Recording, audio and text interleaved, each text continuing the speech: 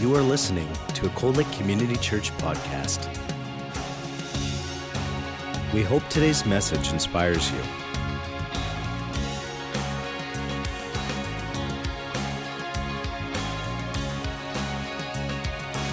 Cold Lake Community Church, a place where families connect.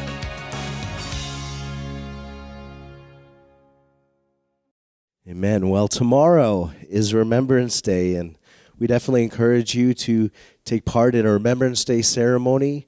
Our big one in Cold Lake is at the Cold Lake Energy Center, and we try to make it when we can. I know last year, it's always difficult with little kiddos. Last year, Everett wasn't happy for a good chunk of it, but it's a good opportunity to get together as a community and to honor our veterans and those who serve in uniform. You know, it's a day that as a nation and as much of the world sets apart to honor the bravery of men and women who fought to defend our nation in armed conflicts of the past. But we also want to recognize those who are serving in the Canadian Armed Forces today. You know, originally Remembrance Day was called Armistice Day, and was recognized the Armistice Agreement that ended the First World War, which was on Monday, November 11th of 1918. 4 years of bitter fighting had finally come to an end, and what was known as the Great War was finally over. You know, the armistice was signed at 5 a.m. on a railway carriage in the forest of Champagne, France, in November 11th, 1918. The first Armistice Day was celebrated the very next year in 1919. We'll remember that last year was a 100-year anniversary of Armistice Day, since we've been celebrating it. In a letter published in the London Evening News on the 8th of May, 1919, an Australian journalist, Edward George Honey, proposed a respectful silence to remember those who had given their lives in the First World War. This was brought to the attention of King George V, and on the 7th of November, 1919, the King issued a proclamation which called for a 2-minute silence. He declared to the entire British Commonwealth that all locomotion should cease, so that in perfect stillness the thoughts of every man and woman may be concentrated on reverent remembrance of the glorious dead. After the Second World War in 1945, Armistice Day became known as Remembrance Day, to include all those who had fallen in both wars and future conflicts that would arise. Since 1919, on the second Sunday of November, 2 minutes of silence has been observed at 11 a.m. during memorial services throughout the country and throughout the world. November 11th continues to be our annual memorial in remembrance of those who've given their lives for the freedom of our nation and the next generation. You know, before we go any further today, I'd just like to ask anyone who is a veteran who served in the past that's not currently in active duty to stand, or I guess not currently in uniform, but is a retired military member, to stand. Thank you. Yeah, let's give them a round of applause. Thank you.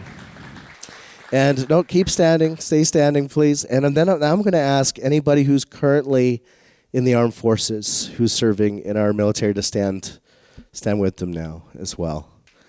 Thank you. Yeah. Awesome. We want to honor all of you this morning, and I'm just going to ask Pastor Hayward to come up now. And he's just going to say a word of prayer over all of you, those who have served, those who are serving, and maybe there's some in here that are going to serve in that capacity. Let's all pray together.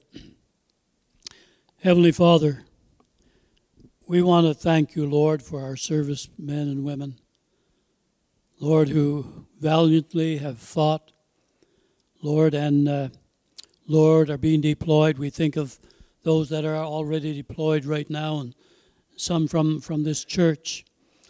And Lord, we just ask your hand of protection on each one. We pray your comfort for them as well. And Lord, we know, Lord, that many of them are overworked overseas right now. And we pray, Father, that you will just give them relief there and help them to know, Lord, that their church families back here in Canada are praying for them and believing for them to come back to us, Lord, whole. Father, we pray for those, Lord, that have been involved in overseas, Lord, in Iraq and Afghanistan and all of those places, Lord, and come back, Lord, damaged in their health, oh God. And Father, I just pray for them today.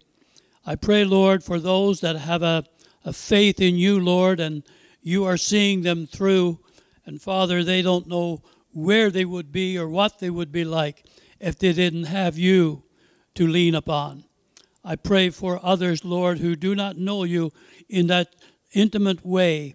But Father, I pray, Lord, that their friends and their neighbors, somebody, Lord, that is close to them that they respect, Lord, would be able to speak peace and the love of Jesus into their lives. Father, we pray, Lord, for those who have lost loved ones, and we ask, oh God, that you would comfort those families, Lord. Lord, that during this time, Lord, it is almost, Lord, as the wound is opened up again, Lord, as they remember. But Lord, we never want to forget the sacrifice that has been made. And so, Father, we pray your choicest blessing upon our military, those that are with us today.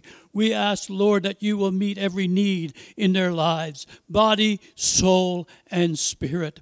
And we want to thank you, Lord, for the privilege of having them as a part of our congregation. And we pray, Lord, that you will bless them, bless their families, oh God. Bless them physically, bless them spiritually, and bless them financially. In every way, let the blessings of the Lord that makes one rich and adds no sorrow to it would be their portion. In Jesus' mighty name we pray. Amen. Amen. Yeah. Thank you. There's no greater symbol that reminds us of the sacrifice that so many Canadians have made than the poppy. You know, we wear it proudly to honor those who've gone before us. And we wear these poppies that are distributed by the Canadian Legion. You know, last year, before Remembrance Day, I read an article that said that the poppy pod has been known to remain dormant in the ground for upwards of 100 years. But when the conditions are made right, they can take root and prosper. You know, during the years between 1914 and 1918, the topsoils of Europe were really just completely disturbed by bombs, by explosions, by the digging of trenches, by the movement of military vehicles, by the digging of graves. But one thing that it did do is it created the right conditions for poppies to grow feverishly. And the poppy is a famous token that symbolizes peace and freedom brought about by the sacrifice, the dedication, and selfless acts of bravery of thousands of men and women over the last 104 years. You know, in Flanders Field, written by Lieutenant Colonel John McCrae, is probably the world's, at least the Canadians would know, as the most memorable war memorial poem that we say almost every year at our Remembrance Day ceremony. And I just wanted to read that here this morning to recognize it. Many of you will hear it again tomorrow, but I thought I'd read it today. It says this: in Flanders fields the poppies blow, between the crosses row on row, that mark our place, and in the sky the larks still bravely singing fly, scarce here amid the guns below. We are the dead, short days ago, we lived, felt dawn, saw sunset glow, loved and were loved, and now we lie in Flanders fields. Take up our quarrel with the foe, to you from failing hands we throw. The torch be yours to hold it high. If ye break faith with us who die, we shall not sleep, though poppies grow in Flanders fields.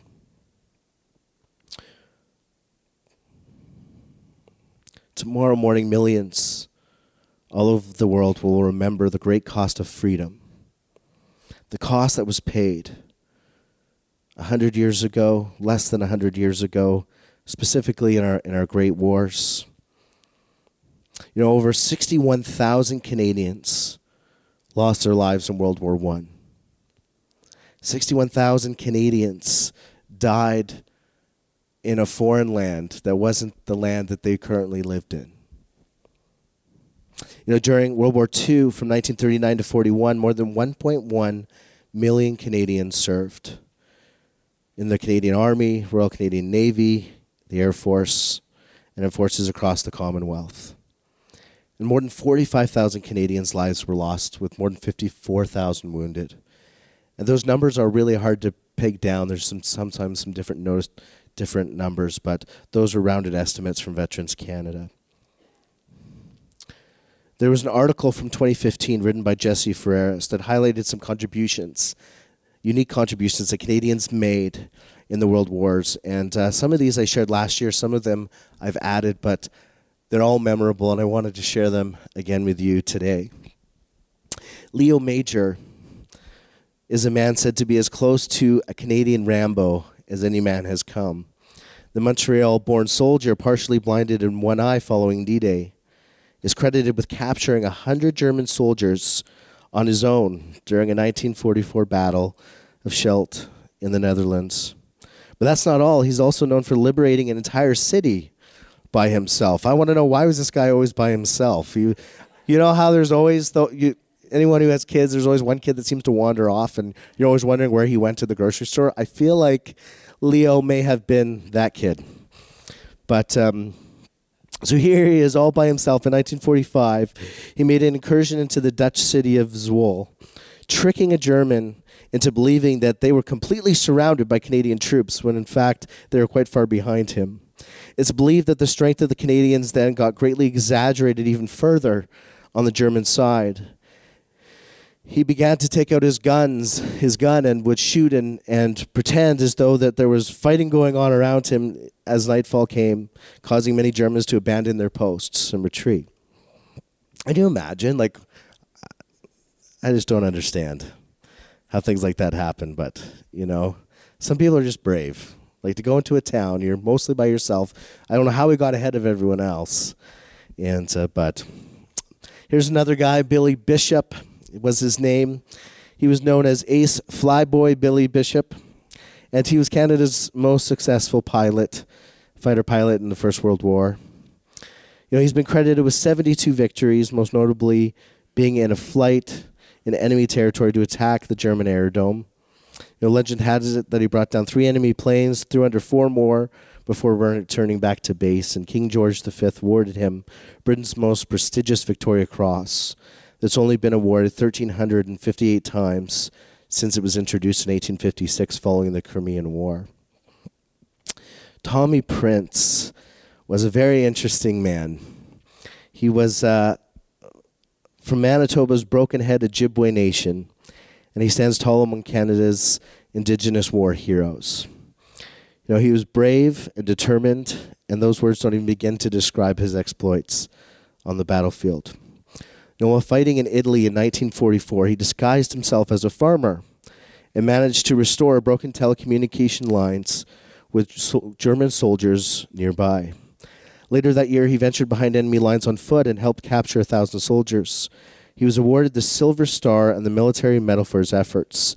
What's interesting is the Silver Star was an American medal that only 59 members of the military that were outside of the American armed forces have ever received. So 1 of 59. And he went on to fight more battles, as I've been told. And great man. This is an interesting story, one that I just learned about this year. It's called Force 136 Chinese-Canadian War Heroes. And, when many of us think about the Great Wars, we often think about Vimy Ridge or the Normandy invasion, the Battle of Britain. But there are many stories of Canadian contributions that sometimes don't get publicized until years later. And this is one of those stories that you may have never read in a history book or learned about in a history class. And this was a story about 150 men from Vancouver's Chinatown. And many of the Chinese that came to Canada in those early years came helping us to build the railroad. And many settled in Vancouver area after the railroad was completed in 1885. And Chinatown was a well-established, bustling community in these years leading up to the war. In fact, it was actually a bustling community before the incorporation of Vancouver, before it was even a city. In 1941, Japan, as many of you will know, joins the war. They bombed Pearl Harbor, and within a few short hours, they began to invade the British colony of Hong Kong. In response, the British recruited 150 Chinese Canadians to be airdropped behind Japanese lines in jungles of Southeast Asia. And they were there to support the local resistance units. This was a treacherous job. Many of these men did not expect to return home. They had very little backup, as they didn't have many resources in the region at the time, as they were battling in Europe. They were trying to hold down the fort in Hong Kong, the British Empire was, and not lose it entirely. And so these men would help disrupt Japanese transports by blowing up railway lines, destroying communications. But it was also understood that if the Japanese were to catch them, that they would not be treated as prisoners of war, but would likely be considered spies and be killed or tortured. And most of them were given cyanide pills in case they were even caught, because the alternative was far worse. In 1945, the Americans dropped 2 atomic bombs on Hiroshima and then Nagasaki, and the surrender of Japan followed, and many of these men that survived did return home. And in total, there were 600 Chinese Canadians that served in World War II, and 150 of them were part of this special mission. For whatever reason, their contribution was really not publicized for many years, and until after the war. But interestingly enough, one of the gentlemen, I think he's in this picture, became the first Chinese Canadian to be elected as a member of Parliament for Vancouver in 1947. 1957 rather. Sorry, 10 years, almost 10 years after. Margaret MacDonald. When the First World War broke out in 1914, Margaret MacDonald was a nurse, and she became the matron-in-chief of the Canadian Army Medical Corps. And she was actually the first woman to receive a major's rank in the British Empire. It was her job to marshal and train civilian nurses for the battlefields, and she oversaw 2,845 Canadian nurses by the end of the war. And they continued to serve soldiers that were injured up until the early 1920s. With that, I'm going to invite Jim Skinner to come up and share a little bit about my wife's grandfather, who was involved in World War II. And I guess he's the historian of the family. He's my wife's uncle, if you didn't know. By choice. My name's Jim Skinner. I served 26 years in the Armed Forces and then retired in 1983. This is all about Ken Nelson, ordinary man, no hero. Joined the Army in 1941, 26 years old, farmer, born in Ponoka, Alberta. Trained in Calgary in 1943, and then was shipped to England to prepare for the Normandy invasion. Landed on D-Day, made it to Caen. Caen was a major Canadian battle, which the 1st British Infantry and the Canadians together under General Montgomery, were supposed to take in 1 week. It took them over a month, and 22,000 British Canadian soldiers were killed in that battle. Ken told me he was wounded in Caen. The Germans would fire the 88's an artillery anti-aircraft gun, and they would shoot it to the street, and the shell would explode into shrapnel. And Ken got it all up his back of both his legs. Of course, that ended his career in the Army. They shipped him to England. I think he spent 7 months in the hospital. He never recovered from it. He went farming in 1945, had to quit in 1950 because his legs, the shrapnel, he was still in his legs. He came up here for a job and got onto the base and had to retire early because shrapnel again was bothering his legs. I'd like to tell you a few things about him. He was a real gentleman, quiet, but he was a family man. Very, very family. And when he died, in 1986, he died with his family around him, which he would have enjoyed. I thank you for listening to me. I'll give it over to Mark. Thank you, Jim. Awesome. Thank you, Jim.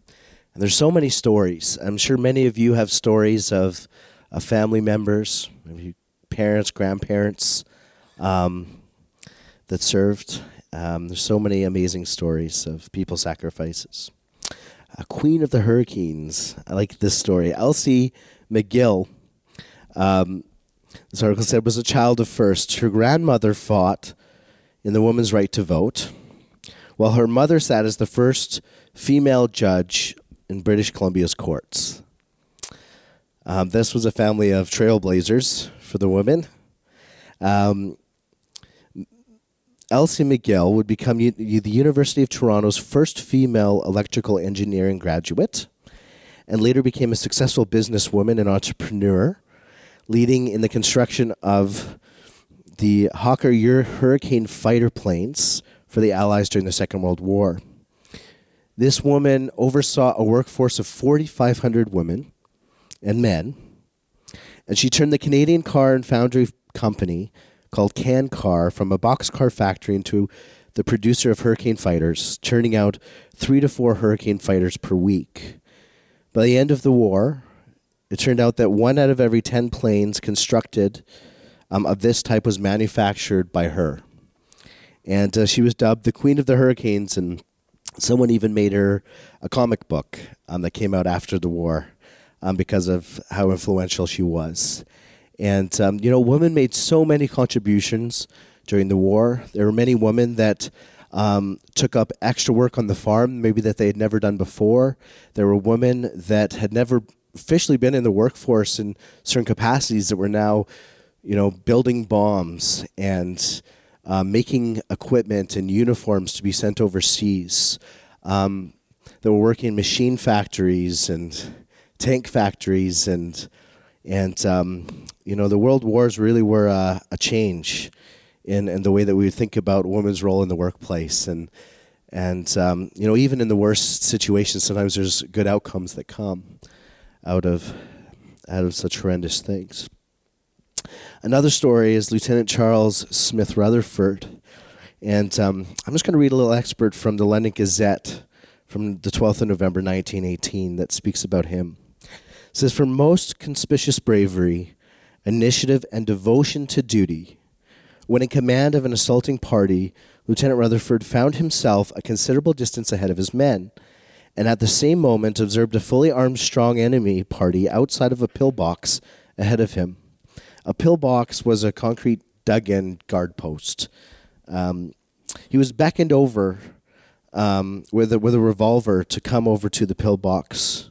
He then motioned over to them to come out of their pillbox, in which eventually he caved in and met them at the pillbox. He boldly declared that they were surrounded and they were now his prisoners. In fact, the enemy officer disputed him and invited him to come into the pillbox, but the invitation was discreetly declined. By a masterful bluff, however, he persuaded the enemy that they were surrounded indeed, and the whole party of 45 men, including 2 officers and 3 machine gunners, surrendered to him. Subsequently, he induced the enemy officer to stop the fire of an enemy machine gun close by. Oh, there they go. Happy New Year's, everyone. Rutherford took advantage of this opportunity to hasten the advance of his men to his support. Lieutenant Rutherford then observed that the right assaulting party was held up by heavy machine gun fire from another pillbox, indicating the objective to his men that the remainder of his party were to attack that pillbox with the Lewis gun section and capture a further 35 prisoners. with machine guns, enabling that party to continue their advance. The bold and gallant action of this officer contributed very materially to the capture of those main objectives and was a wonderful inspiration to all ranks, pressing home the attack with a new, very strong position. There are thousands of stories, that come to us of the courageous actions, and Canadians made an outstanding contribution to both the First and the Second World Wars. And I've never been to the Vimy Ridge Memorial Site over in Europe, but I'm hoping one day I will. I know a few years ago they restored the Vimy Ridge Memorial, making it look almost brand new, and so it would be a great thing to see. Some people say Vimy Ridge was a moment that kind of solidified Canada as a nation, but a very important piece of Canadian history indeed. It's said that freedom is never free. Every conflict that Canada has ever fought, every peace mission that Canadians have participated in, has left scars, a loss of life, grieving widows and children who are left at home to bear the consequences of war. The men and women who come home bear the consequences emotionally and mentally and physically of war.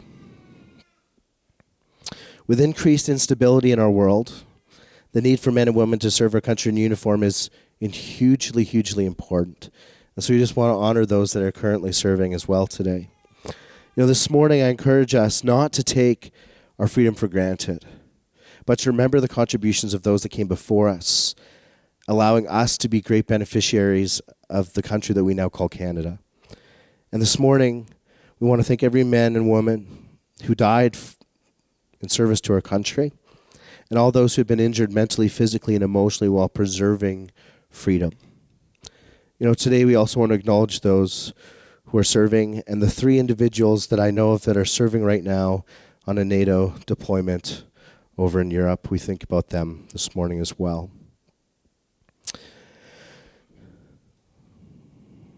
Just as physical and political freedom has a high cost to maintain, spiritual freedom had a high cost. It was attained for us by Christ. Freedom is not free. Someone had to give their life so that we could have the life that we now live. In the case of our spiritual freedom as Christians, the life that was given was the Son of God, was Jesus, his body beaten but not broken, hung up on a cross, dying a horrific death, so that we could be made free from the powers of sin and death, from hell, from eternal separation from God, and from the power of sin over our lives today. 1 Corinthians 11:23-26 are extremely well-known verses. And I'm sure many of you that attend Cold Lake Community Church probably almost know them off by heart because we quote them every single time we do communion. And, we do communion once a month at the beginning of every month. And there are 6 words in particular that stand out to me in 1 Corinthians 11:23-26. Especially as we reflect on Remembrance Day. And that's these words. Do this in remembrance of me. The Lord Jesus took bread and gave thanks for it. Then he broke it in pieces and said, "This is my body, which is given for you. Do this in remembrance of me." Initially, it's kind of alarming to think that Jesus is talking to his disciples, and he might be worried that they might forget about the sacrifice that he's about to make. Isn't it human nature, though, for us to be forgetful? How many lost your keys on your way to church this morning? No. We are forgetful people. And, many of us will miss appointments. We'll forget about birthdays and wedding anniversaries. Man, do not forget either of those. But we are continually trying to fight to remember our own history and the lives of those who died so that we could have and live in such a prosperous nation such as Canada. And may we never forget the meaning behind Remembrance Day, nor fail to ensure that the next generation understands the importance of the sacrifices that were made in the past. Sadly, many of us, even as Christians, sometimes forget or don't always acknowledge what God has done for us. And we forget in moments, and we get led astray at times. We forget what God has truly done for us and how that we are a free people. And the more that we grow to understand this, the more that it sinks into our heart and our mind, it becomes of who we are, the more that we'll be filled with gratitude, the more we'll be filled with the fruits of the Spirit, the more that we will fail to forget less often the great sacrifice that Christ made and how we are free people. The night that Jesus instituted the Lord's Supper was not just any night, but it was during the celebration of Passover, which was a feast that was celebrated by the Jews. And it was an Old Testament symbolic remembrance of God's deliverance of his people out of bondage in Egypt. And the people of Israel were enslaved for 600 years when Moses was sent back to the people of Israel to deliver them. Excuse me. I need a drink of water.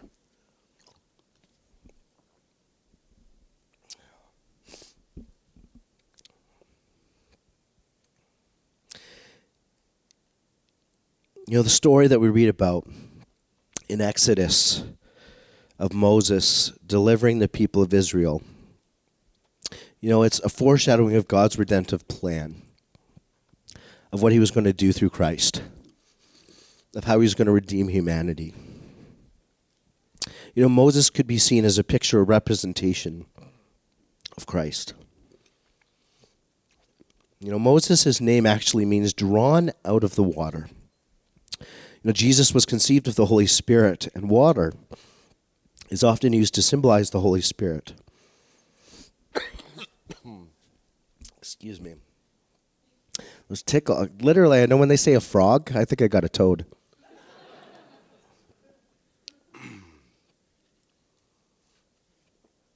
All right.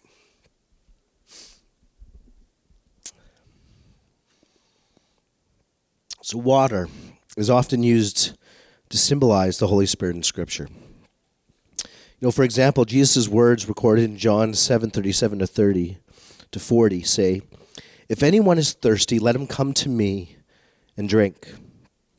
He who believes in me, as the Scripture said, from his innermost being will flow rivers of living water."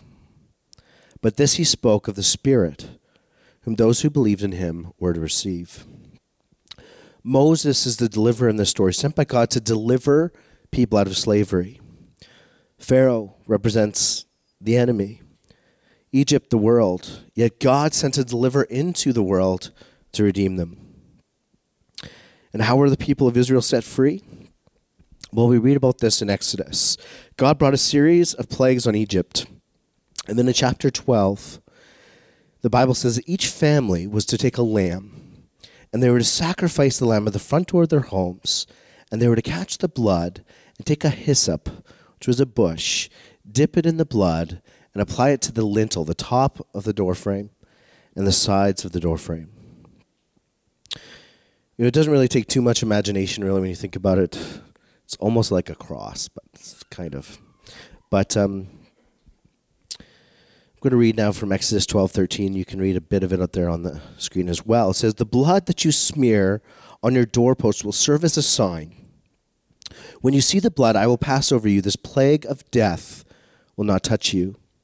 Judgment fell on Egypt on this night, and a spirit of death passed over the land of Egypt, killing all firstborn sons and firstborn animals in Egypt.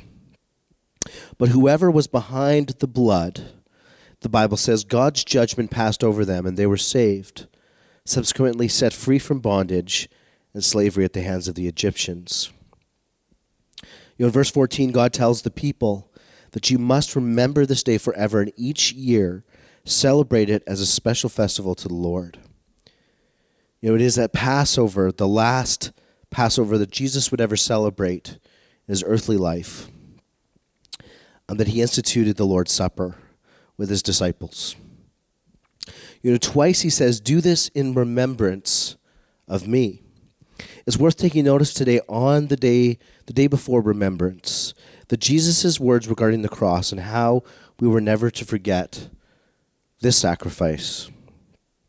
The Old Testament continually demonstrates our tendency as mankind to encounter the goodness and the mercy of God, to experience his blessings, and then in short order turn away from God when times are getting good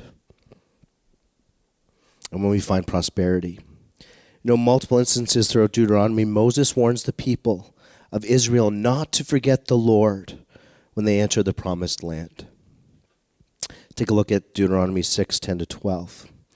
It says, "And when the Lord your God brings you into the land that he swore to your fathers, to Abraham, to Isaac, and to Jacob, to give you with great and good cities that you did not build, and houses full of good things that you did not fill, and cisterns that you did not dig, and vineyards and olive trees that you did not plant, and when you eat and are full, and take care lest you forget the Lord, who brought you out of the land of Egypt and out of the house of slavery." Interesting. The words there, lest you forget. It's interesting here when I read about the cities that they were going to receive that they did not build, and all the good things that they were going to have that they did not dig for and do. It's like our generation today. All the things that we have, because of the generations before us, pioneered a new way. I've never paved a road, but I get to be the beneficiary, get to drive on paved roads every day. I never dug a well, but I know our family used a well for years and years and years before they had city water. Anybody who has family heritage, that of a family that came into this region and lived off the land, or if you are of indigenous heritage and your family that lived off the land, there are people that made contributions that made Canada what it is today, that made our communities what they are today. And we get to live in cities that we did not build, get to drink water from wells we did not drill. We are beneficiaries of the generation that came before us. They laid the foundation for the nation that we now live in and the life that we now have here in Canada. And what a great cost and a burden that people took upon themselves so that we could have the freedom and the life that we have today. We need to be careful not to forget God as well and the things that he's done in our life. Just as God told the Israelites, don't forget what I've done for you when times are good. We can't forget what God has done for us in our lives. In fact, we need to be reminded every day. As Christians, God needs to be the center of everything we do. He needs to be our first and foremost. And I think this is why, this is the point here, that when we fail to rightly honor the sacrifices of the past, we don't fully appreciate the freedom that we experience in the present. I'm going to say that one more time. When we fail to rightly honor the sacrifices of the past, we don't fully appreciate the freedom that we experience today in the present. Back in 1 Corinthians 11, the communion passage, I want to go back there for a moment. Paul gives us 3 insights that I think are also important for us as we reflect on Remembrance Day and on what God has done for us. Number 1 is that there should be a view of looking backward. Jesus tells us through the Lord's Supper that it's an act of remembrance. We do it in remembrance of him. We're remembering something that took place in the past. We look back and we see what Jesus did on the cross. We reflect on that sacrifice, and it humbles us and it reminds us of the great cost for our freedom. 2, it says to look inward, that we don't take it lightly. Christ died so that we could have freedom and new life, and when we reflect on it, And when we take communion as a church, we're reminded that it gives us freedom, not just, today, but also tomorrow and the next day, that we have truly been set free. And number 3, that we look into the future. Paul concerning communion said that as often as you eat and drink of this cup, you proclaim the Lord's death until he comes. And we are to take that which God has done in the past, what he's doing today, and it should inform our future, how we live tomorrow, how we conduct ourselves in the world tomorrow, how we plan for tomorrow. And ultimately, all these 3 things, looking back, looking inward, and looking forward, help us to remind us to look up and to remember where our source and where our help comes from. That is from the Lord. Likewise, Remembrance Day allows us to reflect on the past, reminding us of why and how we have the Canada that we have today. Canada is not perfect, but today we live, the average person in Canada lives far better than most people have lived in the entire history of the world. And we have opportunities that few in the world have ever had, and we shouldn't take that for granted.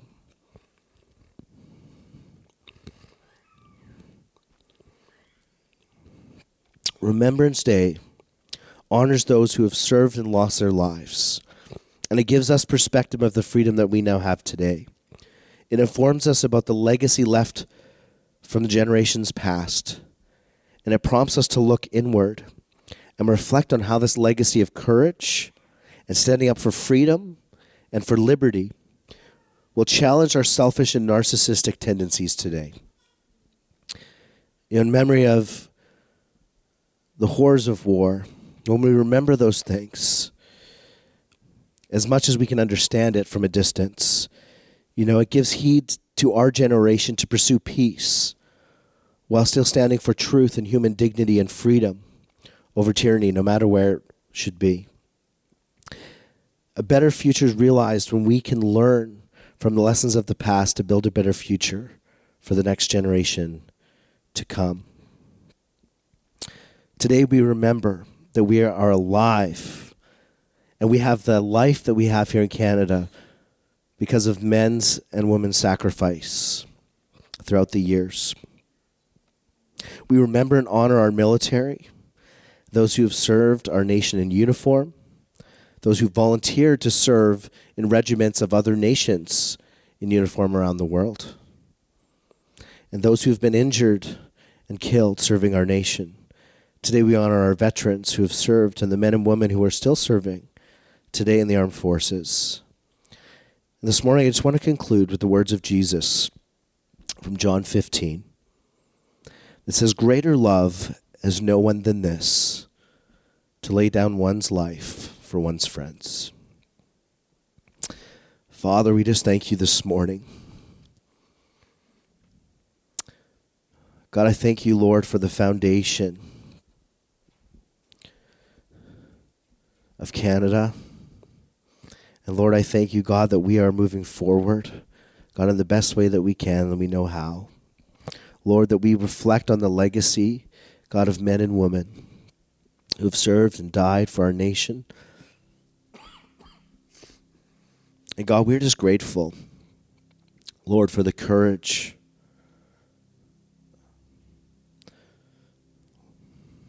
Lord, of our fathers and our mothers and our great-grandparents and their generation.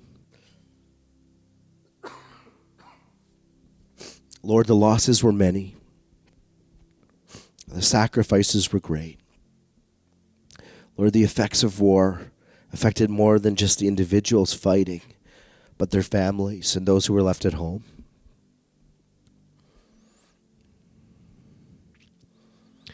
And Lord, I just pray that we would have a right perspective.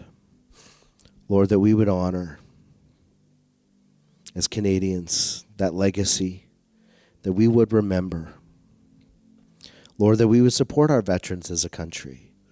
Lord, that we would honor them and our military members. And God, I pray, Lord, that we would not forget the past, that we would allow it to inform how we navigate our future. Lord, that we would be people who seek peace. Lord, that we would sow seeds of peace and righteousness in our nation. And Lord, that our nation would continue to be healed, become even greater. Lord, as we bow our knee to you and live according to your word. Lord, I just pray, God, that the stories of sacrifice, Lord, would just go deep into our hearts today as we go about the rest of our day. And God, that it would inform our tomorrow, that, Lord, we would partake in Remembrance Day ceremony, the Energy Center, or watch it at home, even from our living rooms. Some of our national Remembrance Day ceremonies. And God, that we would reflect and honor the great sacrifice of the past. And remember and appreciate those who still sacrifice today for Canada. So Lord, we thank you and we praise you. In Jesus' name, amen.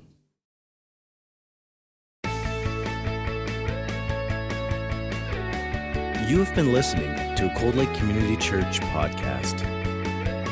We hope that you've been blessed by this teaching from Cold Lake Community Church. Thank you for your continued support of this ministry.